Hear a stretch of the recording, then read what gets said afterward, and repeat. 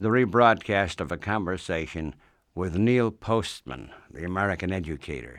The book is Amusing Ourselves to Death, published by Viking. This is a rebroadcast in accordance with our idea through the months of July and August. We were keeping our eye on 1984. When the year came and the prophecy didn't, thoughtful Americans sang softly in praise of themselves. The roots of liberal democracy had held. Wherever else the terror had happened, we at least had not been visited by Orwellian nightmares. But we had forgotten that alongside Orwell's dark vision, there was another, slightly older, slightly less well-known, equally chilling. Aldous Huxley's Brave New World. Contrary to common belief, even among the educated, Huxley and Orwell did not prophesy the same thing. Orwell warns that we will be overcome by an externally imposed oppression. But in Huxley's vision, no big brother is required to deprive people of their autonomy, maturity, and history. As he saw it, people will come to love their oppression, to adore their technologies that undo their capacity to think.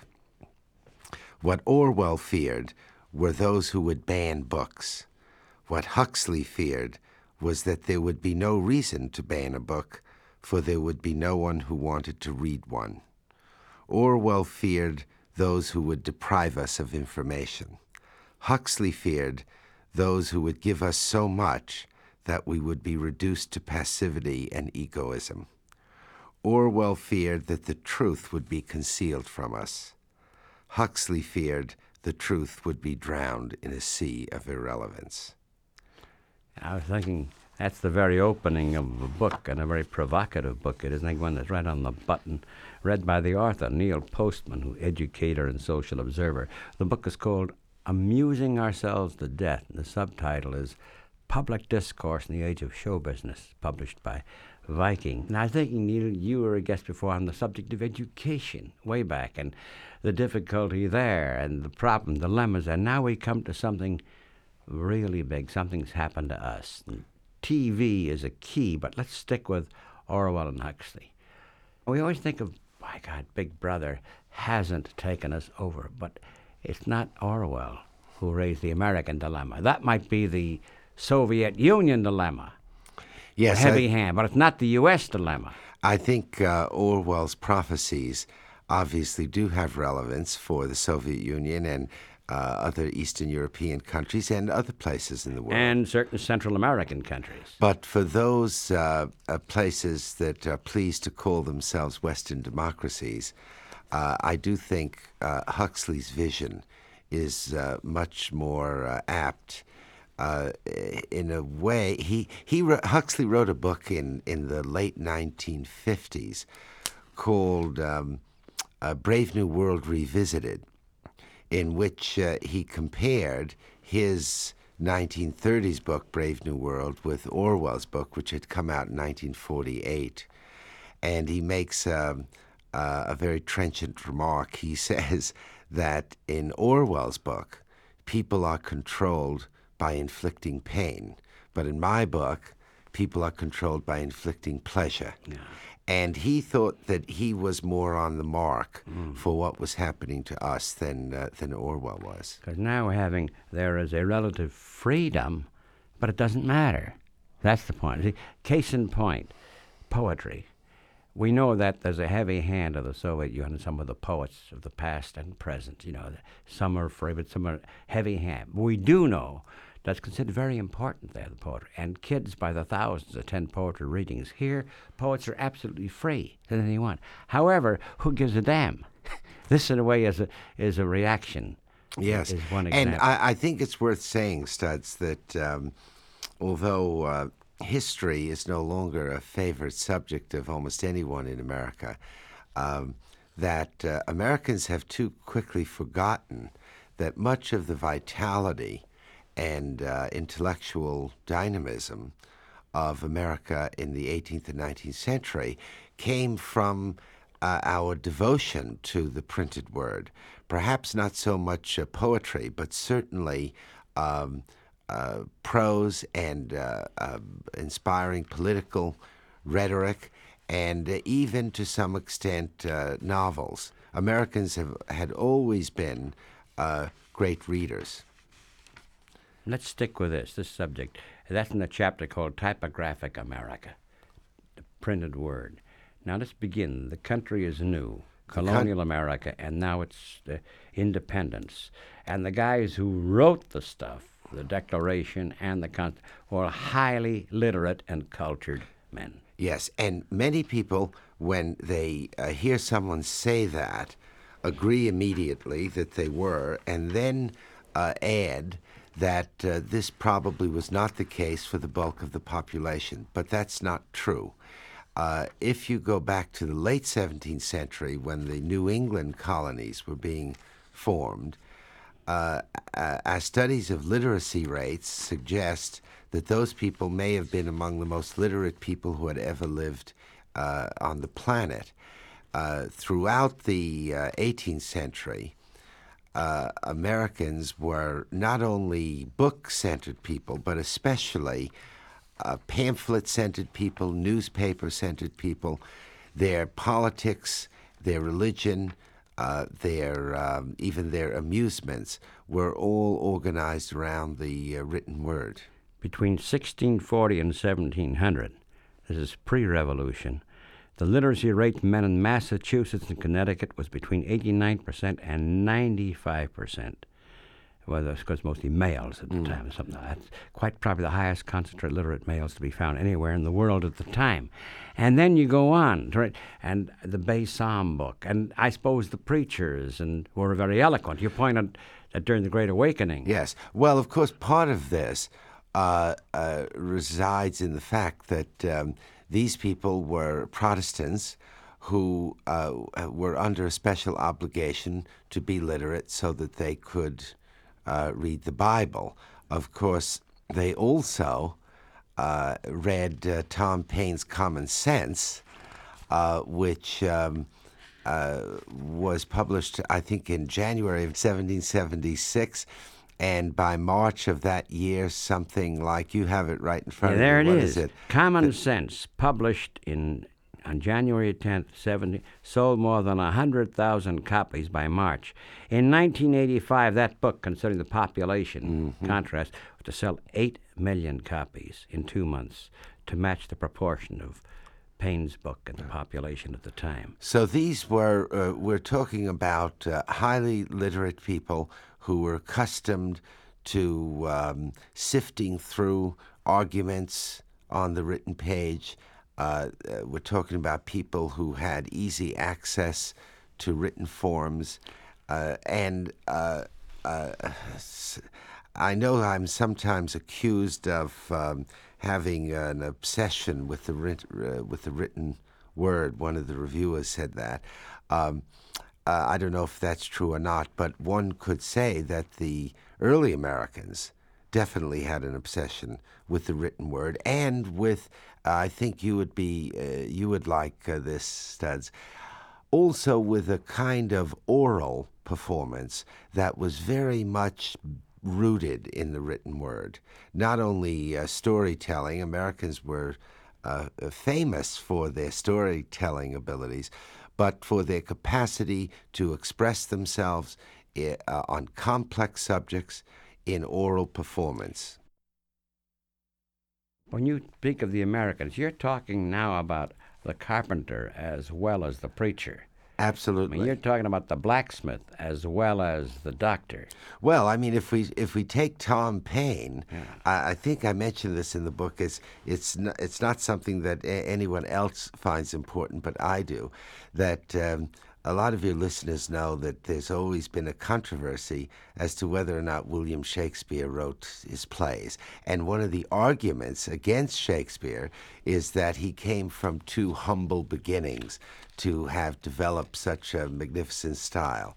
Interestingly enough, no one has ever brought this question up about Tom Paine, whose father was a corset maker in England, and who came to America without a penny in his pocket, was from the lowest possible class of people in England, and yet he wrote magnificent, inspiring prose, and no one's ever said, how could such a poor person without a formal education have done this? The answer is that most people in those days, the carpenter as well as the preacher, knew their way around written English. The very fact that Common Sense eventually may have sold up to 400,000 copies in a population of 3 million, quoting from Neil Postman's book, today would have to sell 24 million copies. Here's the part I like, the only communication event to match Paine's Common Sense in readership, or those who had reached, would be the attention today in America today would be the Super Bowl. That's really stunning. The Super Bowl would probably beat it because I think about 70 million people watch it. But it's very unlikely that any book, at least, any book, could do 24 million copies in a year, and certainly not a book of that type that is a nonfiction. And we're talking about earlier, too, the readings of some of the pamphlets and some of the magazines and the papers, the Spectator and the Tatler, and these bookstores are full of this stuff. But the point interests me is not simply read by the intellectuals of the time, but by pretty much everybody you're talking about. Yes, our present Librarian of Congress, Daniel Borston, who, of course, some listeners will know is a distinguished historian, especially of American history, has done some very good work on this question. That is, who was reading in America in the 17th, 18th, and 19th centuries? His conclusion is that just about everyone was. Yeah. That there was no center of literate culture in America like Boston or New York, although many people might think that was the case, that basically everyone was involved in the literate productions of the culture. And this really didn't begin to change much until the mid-19th century. Yeah.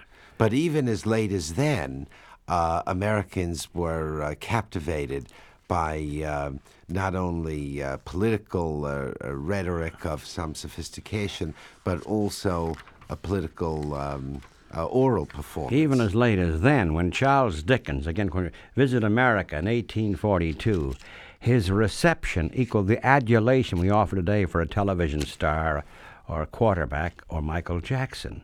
And Dickens wrote to a friend in England, in London, "I can give you no conception of my welcome.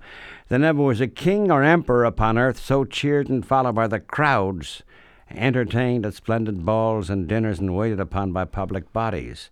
If I go out in a carriage, the crowd surrounds it and escorts me home.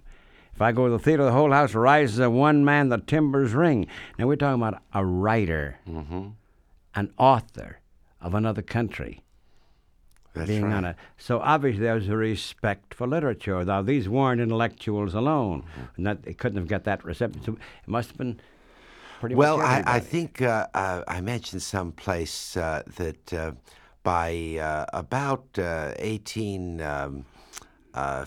roughly 1850s, we could almost say that America was producing or was in the middle of one of the most glorious ages of literature any place. I mean, you'd practically have to go back to the Elizabethan age to find a group of people of such literary quality. I mean, we're talking about Mark Twain, Hawthorne, Melville, Emerson, Poe. These people were the product of this age of typography or literacy that we're talking about. And we're going to come to, before we come to what happened, and I know you're not anti-technological per se, we got to come to, that'll come out later, but something happened. But before that, you mentioned the oral tradition. We're talking about the printed word.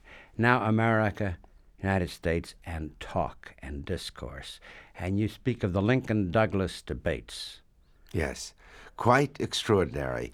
There were what most people mean by the Lincoln-Douglas debates were 7 debates they had here in Illinois when they were running for the United States Senate. But in fact, Lincoln and Douglas had had many debates before that, and typically a Lincoln-Douglas debate, for example, one I particularly studied was in a place called Ottawa, Illinois, would last for about 7 hours. What happened in Ottawa, as I remember, is that Lincoln spoke for 3 hours, Douglas spoke for 3 hours, and then Lincoln had an hour to rebut. When they went to the next town, they switched. Then Douglas did 3 hours, Lincoln 3, and Douglas had an hour to rebut. These were complicated, obviously extended, oral performances. Both speakers assumed that the audience not only could understand what they were saying and process complex sentences, but that the audience had a background which permitted them to understand the references that the speakers were making.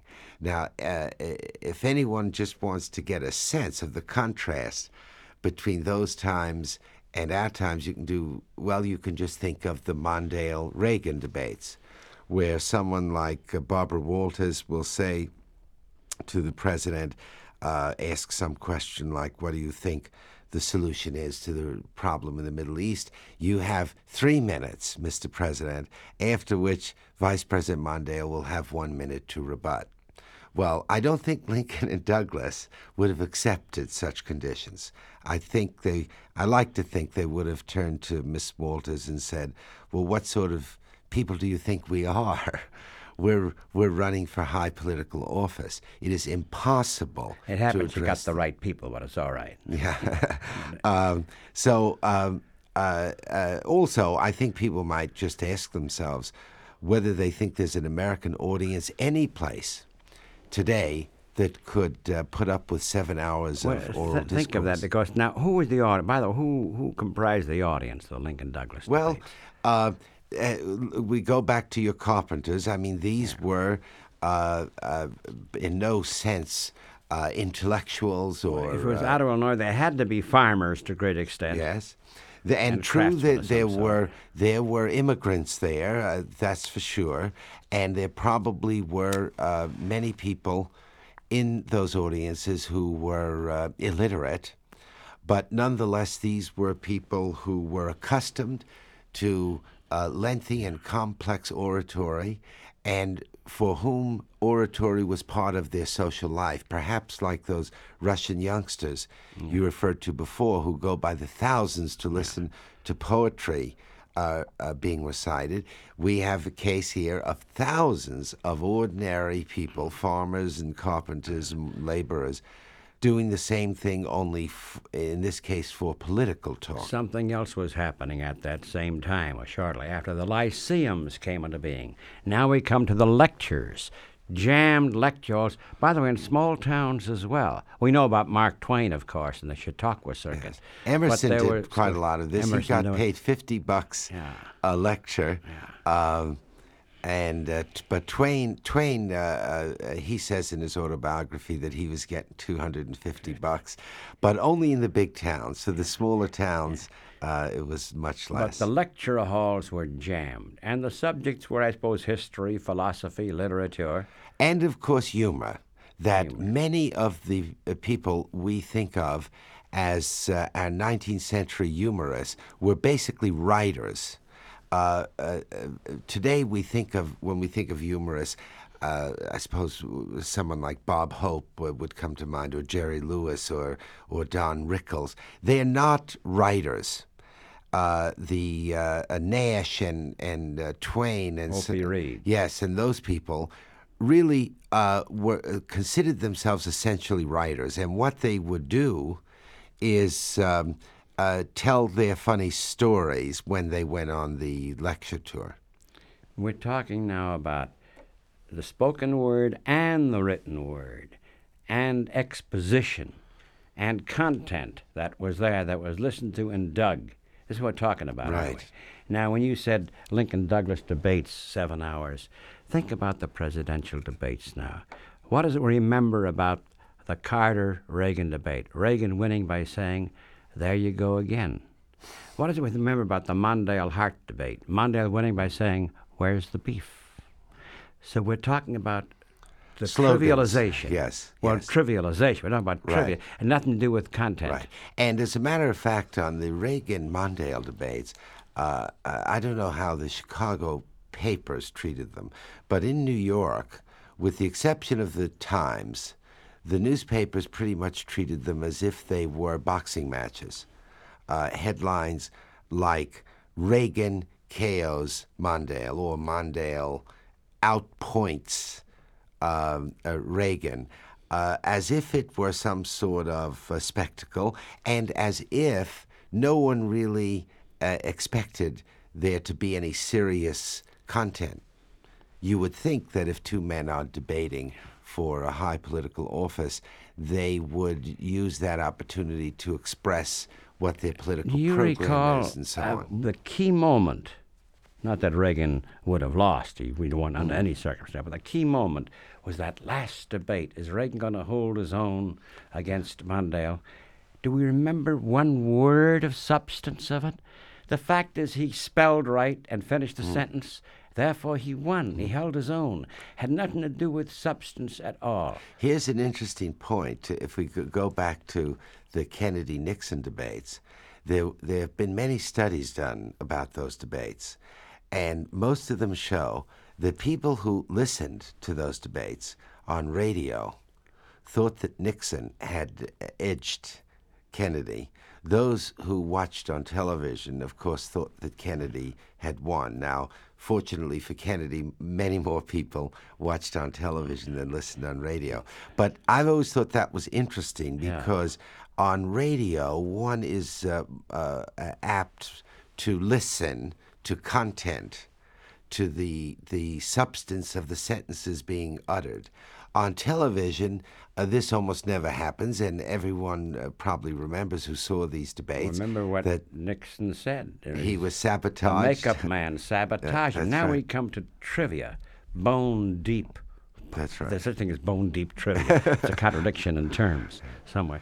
But the trivia taking over. We're coming closer and closer to the core of your book, and the nature of television. and this its would be effect. the opposite of bone deep. If we want to talk about flesh, Yeah. flesh surface, I think it also has to be pointed out, as I do in this book, that we had a president once who was 325 pounds. William Howard Taft. Right, our 27th president. Now, there's nothing in the Constitution that forbids a 325-pound person from being president. The situation we're in now, however, leads me to think that while the Constitution may not forbid it, television forbids it. Do you know, as you say that, I'm thinking, when Cranston for a time was considering running for president and was a candidate, Cranston, he was bald and cadaverous.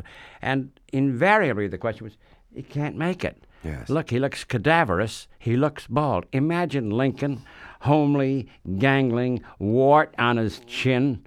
You know? Yes, and let me add one other thing. Maybe one of your listeners will be able to correct me on this, but I am unable to find any photograph of Abraham Lincoln in which he is smiling. And it's practically impossible to find a photograph of Ronald Reagan in which he is not smiling. As you meant to imply, Lincoln would be an awful television candidate. Slight other. We know about Lincoln and the readings of the Bible and Shakespeare and studying self-taught. The other day, Gore Vidal pulled one off. You know about that. Vidal was saying a tragedy has occurred in the United States intellectual life. The library of President Ronald Reagan was destroyed, and both books were lost. And he didn't finish. He didn't finish coloring the second one. Well, it's a joke. At the same time, it may not be too far removed from reality. Well, This we know. yes, Reagan, not to advertise myself any more than I need to here, but I did a piece recently for The Nation about the what might be the possibilities of in 1988. Now, I think you know that Charlton Heston was thinking of running for the Senate in California. He decided instead to take a role in Dynasty 2, which I think, Studs, was essentially a political decision on his part because it's much more desirable to be seen every week on television than to be stuck running in for the Senate chambers. or the presidency, the choice of that as against taking part in Dynasty 2, I think tells the whole story, because now we come to the trivialization of everything. And this is the title of your book, is Amusing Ourselves to Death. Public Discourse in the Age of Show Business. Now getting closer and closer to TV. But before that, and again, I make it clear, you're not a Luddite. I mean, you're not for the destruction of machines. I am not. Okay. We do know TV, for example, has played a role in the civil rights movement. And I think also in helping to amplify the anti-war movement in Vietnam, no question about it. So this book does not speak against everything the TV brings us. What it does speak about is the consequences for what we call public discourse that television and some other media bring, but especially television. Yeah, but leading up to that, because your book, it goes step by step, which I like, the oral, the written word, the printing press, and we come to the telegraph preceding movies and phonograph and radio and TV, the telegraph.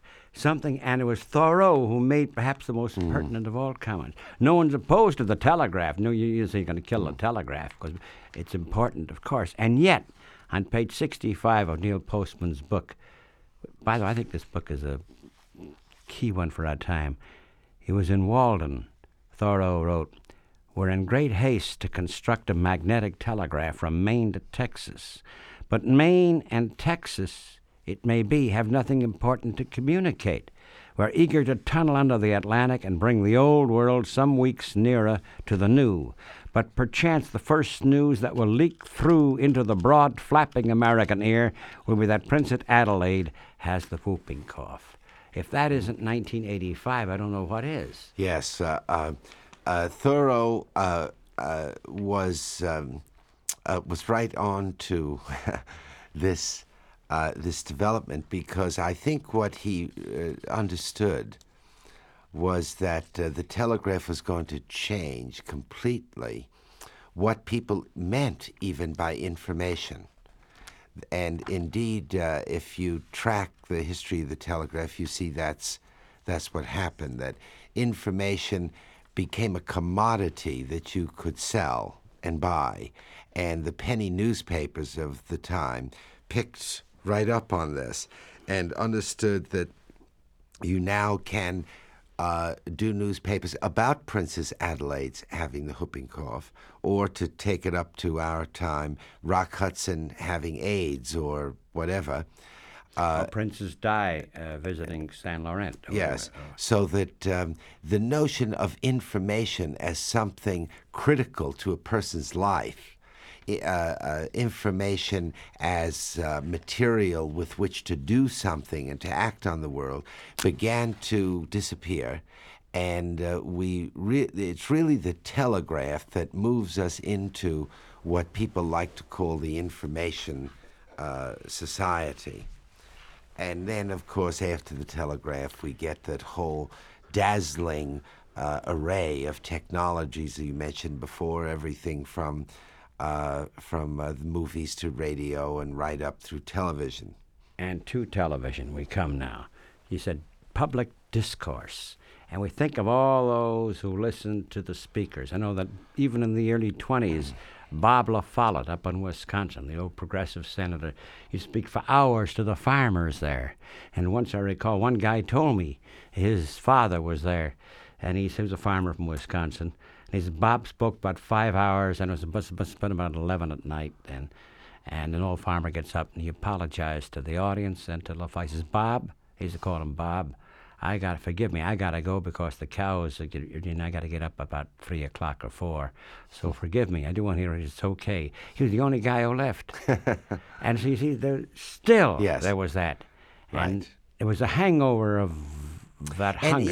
Even to some extent, Studs, I think it's not stretching it to say that Roosevelt, FDR, might have been our last major political figure who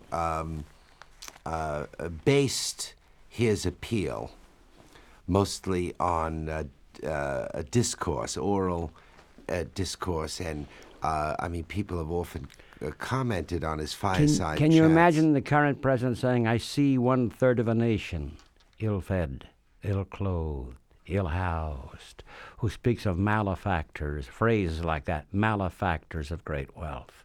Imagine those phrases, or that concept being used. Well, it is indeed very hard to imagine. And yet, in a way, one doesn't want to come down too hard on President Reagan. Not that I'm against that in principle, but only that he is himself simply a product Absolutely. of the new of conditions. course, there's no way a direction on him.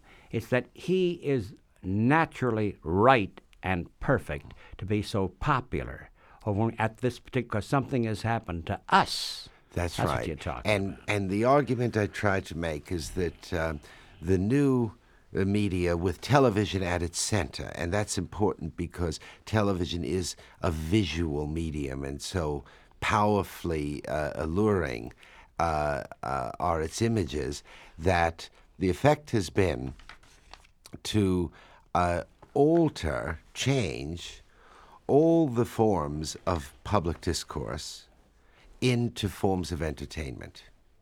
So that, and this is really what Huxley was talking about. We come back to Aldous Huxley again. That now it's not just politics and political campaigns, but it's news, it's religion, it's commerce, it's education. As this is filtered through television, every aspect, television, all encompassing, Yes. from weather to news. And at that very point, one of the most covered events was that of the American hostages in Iran. I don't think anything was as much covered. 300 and some days it was. Walter Cronkite saying, how many, maybe it'd open every day or close it. 25th day of captivity, 50th, 100th day of captivity. And yet, you ask the question, what do we know about Iran? Do we know what language they speak? Do we know what religion they really practice? how about simply the question, where is Iran? Where is And you would be surprised how many people who are asked this question don't know day the after answer. day that was seen, commented upon by the correspondents there and here, and yet we use the phrase information revolution, which is, of course, almost a burlesque phrase. Well, you see, the people in television like to say that television is a window to the world, and there is a sense, I suppose, in which it is, but it's a very curious window. In the case of news, I think what's happening is that television creates a situation where Americans know of many things, but about very little. Yeah. And that is in part because television is not a very good medium for providing people with context or background or even implications. Yeah, as you're saying, there's something, as a phrase Wright Morris, the novelist photographer, used. We're in TV, are in communications. The way they use, what do you do? I'm in communications, but not communication. Mm-hmm. See, what is communicated? And so we come to perhaps the most provocative of all your reflections on it. And that's we got to improve TV. And there's so much junk on TV. And you're pointing out that the junk is the best thing on TV. Yes, well, in this sense that I don't think Dynasty or Dallas or any of those programs that are that we might call light entertainment threaten the Republic in any way.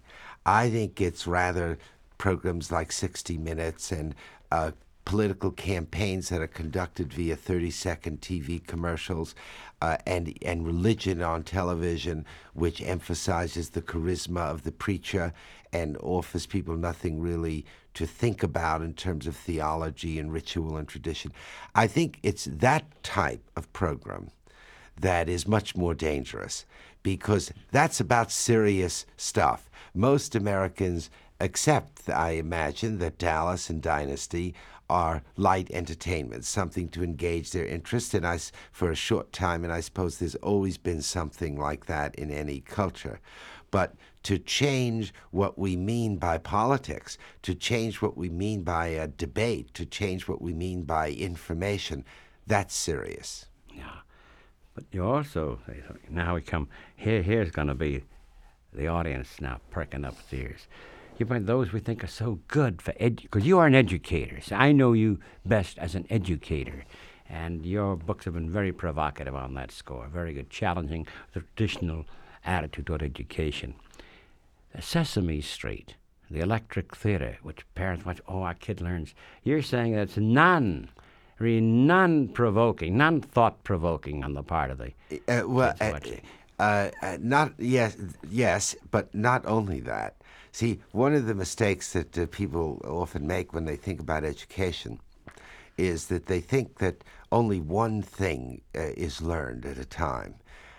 It may be true, it may not. I won't dispute it. The children who watch Sesame Street learn their letters and numbers faster than children who don't. But when you watch Sesame Street, you learn some other things too. One of the things that children learn is that entertainment and learning are inseparable. And they come to expect this. They come almost to define education in those terms that Sesame Street lays out, which is that if something is not instantly accessible and immediately entertaining, then it's not worthwhile. And I've spoken to teachers all over the country who, in fact, have to cope now with the consequences of a Sesame Street generation, because what they have to do is fill up their classrooms with visual stimulation. They have to try to replicate in their classrooms what Sesame Street has done on the television screen. This, in some sense, could be the most dangerous program of all. Because teaching to you, educating, learning to you, as I understand it, is that it's something which the child, the young person, the student, is stimulated to think further, and it need not be something he gets immediately, but thinks. I use the word here as think, I suppose, has to think it through. The habit of thinking is what we're talking about. And implied in just the way you're saying that is that thinking is arduous. It isn't always easy. Yeah. It can, in fact, it could even sometimes be painful. But the message of the electric company in Sesame Street is that thinking is never painful. It is not arduous. It is, and it always happens to the accompaniment of music. There's one other aspect that's missing also in Sesame, and that is imagination, piquing the imagination that is not on the screen. Imagine that scene by Big so-and-so. Well, of course, this imagination. Yes, and this is generally a problem of all television, in that it tends to supply us with all the concrete images that our imagination would have to supply if we didn't have television. You know, I'm talking about the sort of people who don't like to see a movie made of a novel they've read, because they have imagined what the characters and situations are like. They don't want Steven Spielberg or someone else to do their imagining. You know, there was an actress years ago, Ruth Draper. Ruth Draper did a one-woman theater. She would do various characters by herself. She was quite magnificent. And I remember once asking her about audience reactions. What I do is suggest. The audience imagines the rest. So this is what the teacher does, I suppose. So yes, that's a case in point. And that general principle, I think, can be applied to a number of experiences. not only is it desirable for audiences to imagine, but it's also desirable for audiences in other contexts to question and to be critical and to reflect on what is said to them. But if nothing really is said to them, and instead what is provided them are concrete, dynamic imagery to which they are only to respond with gross emotions, then that's a significant change. Now let's come to one of the most serious of all television programs ever.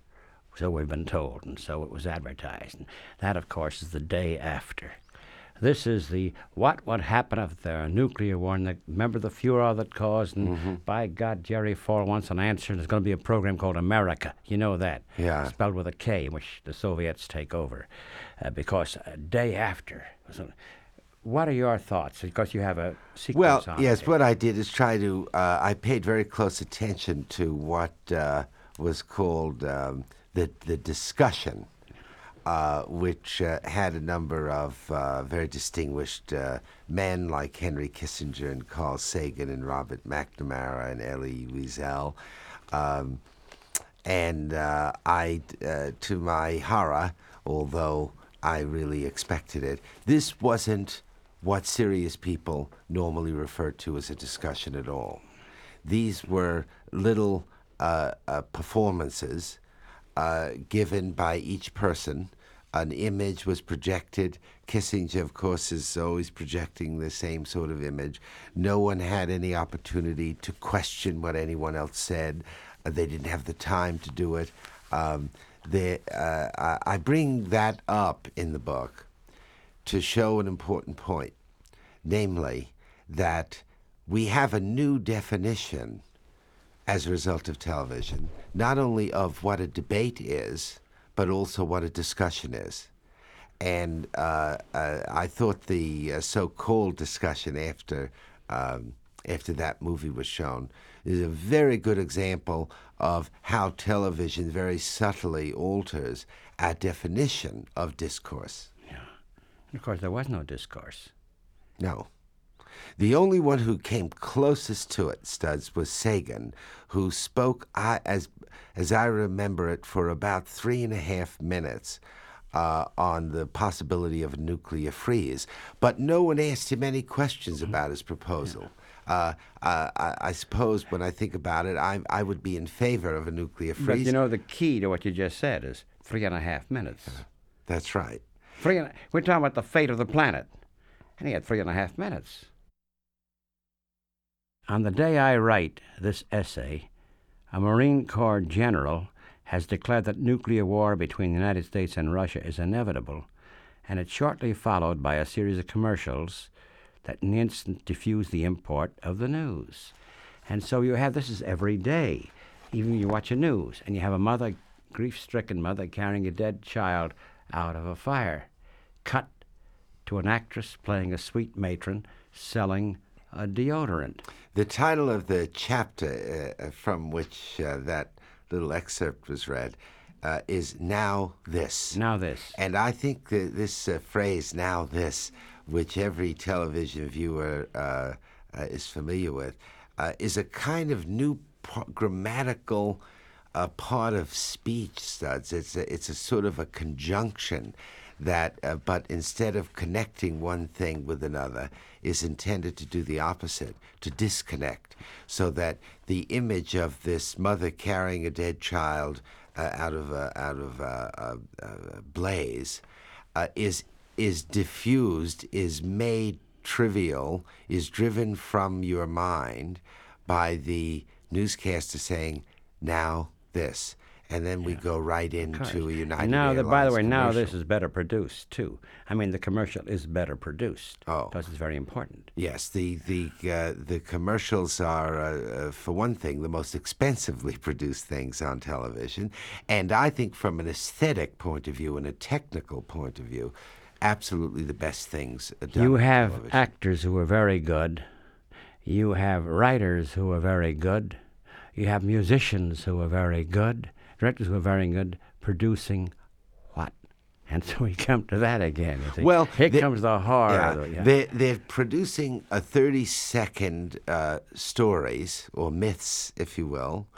And I think it should be said that these stories they're producing are not exactly about products. I think somewhere I say that television commercials are about products only in the sense that the story of Jonah is about the anatomy of whales. Many of these television commercials are about people's fears and about people's fantasies. And that's why these people are paid so much money. In other words, it's not a question about this product being good or bad. Doesn't it's all basically the same. It's you're not much good unless you have this product. Right. You're not much good sexually, or you're not much good athletically, not much good socially, unless you have this. So if you're afraid of being old, as though age were an illness or a disease, something obscene, or leprosy, age, get rid of those freckles, those age freckles. That's one, isn't it? That's right. So these commercials are sort of almost quasi-religious in a way, in that they communicate to people what is the good life and what they ought to believe and what values they should have. But in the context in which you asked about them, the point that should be made is that by their being included almost anywhere, almost randomly, in any sequence of news stories, they do have the effect of making the news stories trivial, because, as you suggested, a normal person seeing film footage of these mudslides in Colombia and seeing a dead child being carried out of one of these mudslides, a normal person would weep or, at the very least, be reflective or think about the uncertainty of life or something of this sort. But the television doesn't give you time for that. There's some story or commercial waiting in the wings to get its 30 seconds, and that's the function of doesn't give you time for that. That's the other telling phrase. And now we come to the key. This is throughout your book a recurring theme, that there is no sense of past, of yesterday. It is now, we go ahead. Now this is the commercial, but aside from now this, forget about what was, and thus we have no sense of history. Because especially television, although other media are somewhat like this, television's special strength is the movement of information, not the collection of information, not the not introspection about information. It moves information, so it doesn't have time for the past. It's not interesting. Lincoln and Douglas had those debates, and Bob La Follette spoke, and Tom Paine wrote. It was based upon past and present and learning from it and discourse and reflection and exposition. All this came, printed word or spoken word. We go beyond that now, because now we've come to something else that is almost beyond technology. We've come to something in which there is no... when the kids, I wasn't born yesterday, my answer is no, you weren't. You were born this morning, because there was no yesterday. There is no yesterday. Yes. And when you said before, could you imagine the present incumbent in the White House using some of the phrases that Roosevelt used, I think of whether or not any politician now could give a talk in which he would make references to past events, historical events. I mean, one could always recall in a sentence Lincoln or Washington, but I don't mean that. I mean someone making reference to some complicated issue of the past.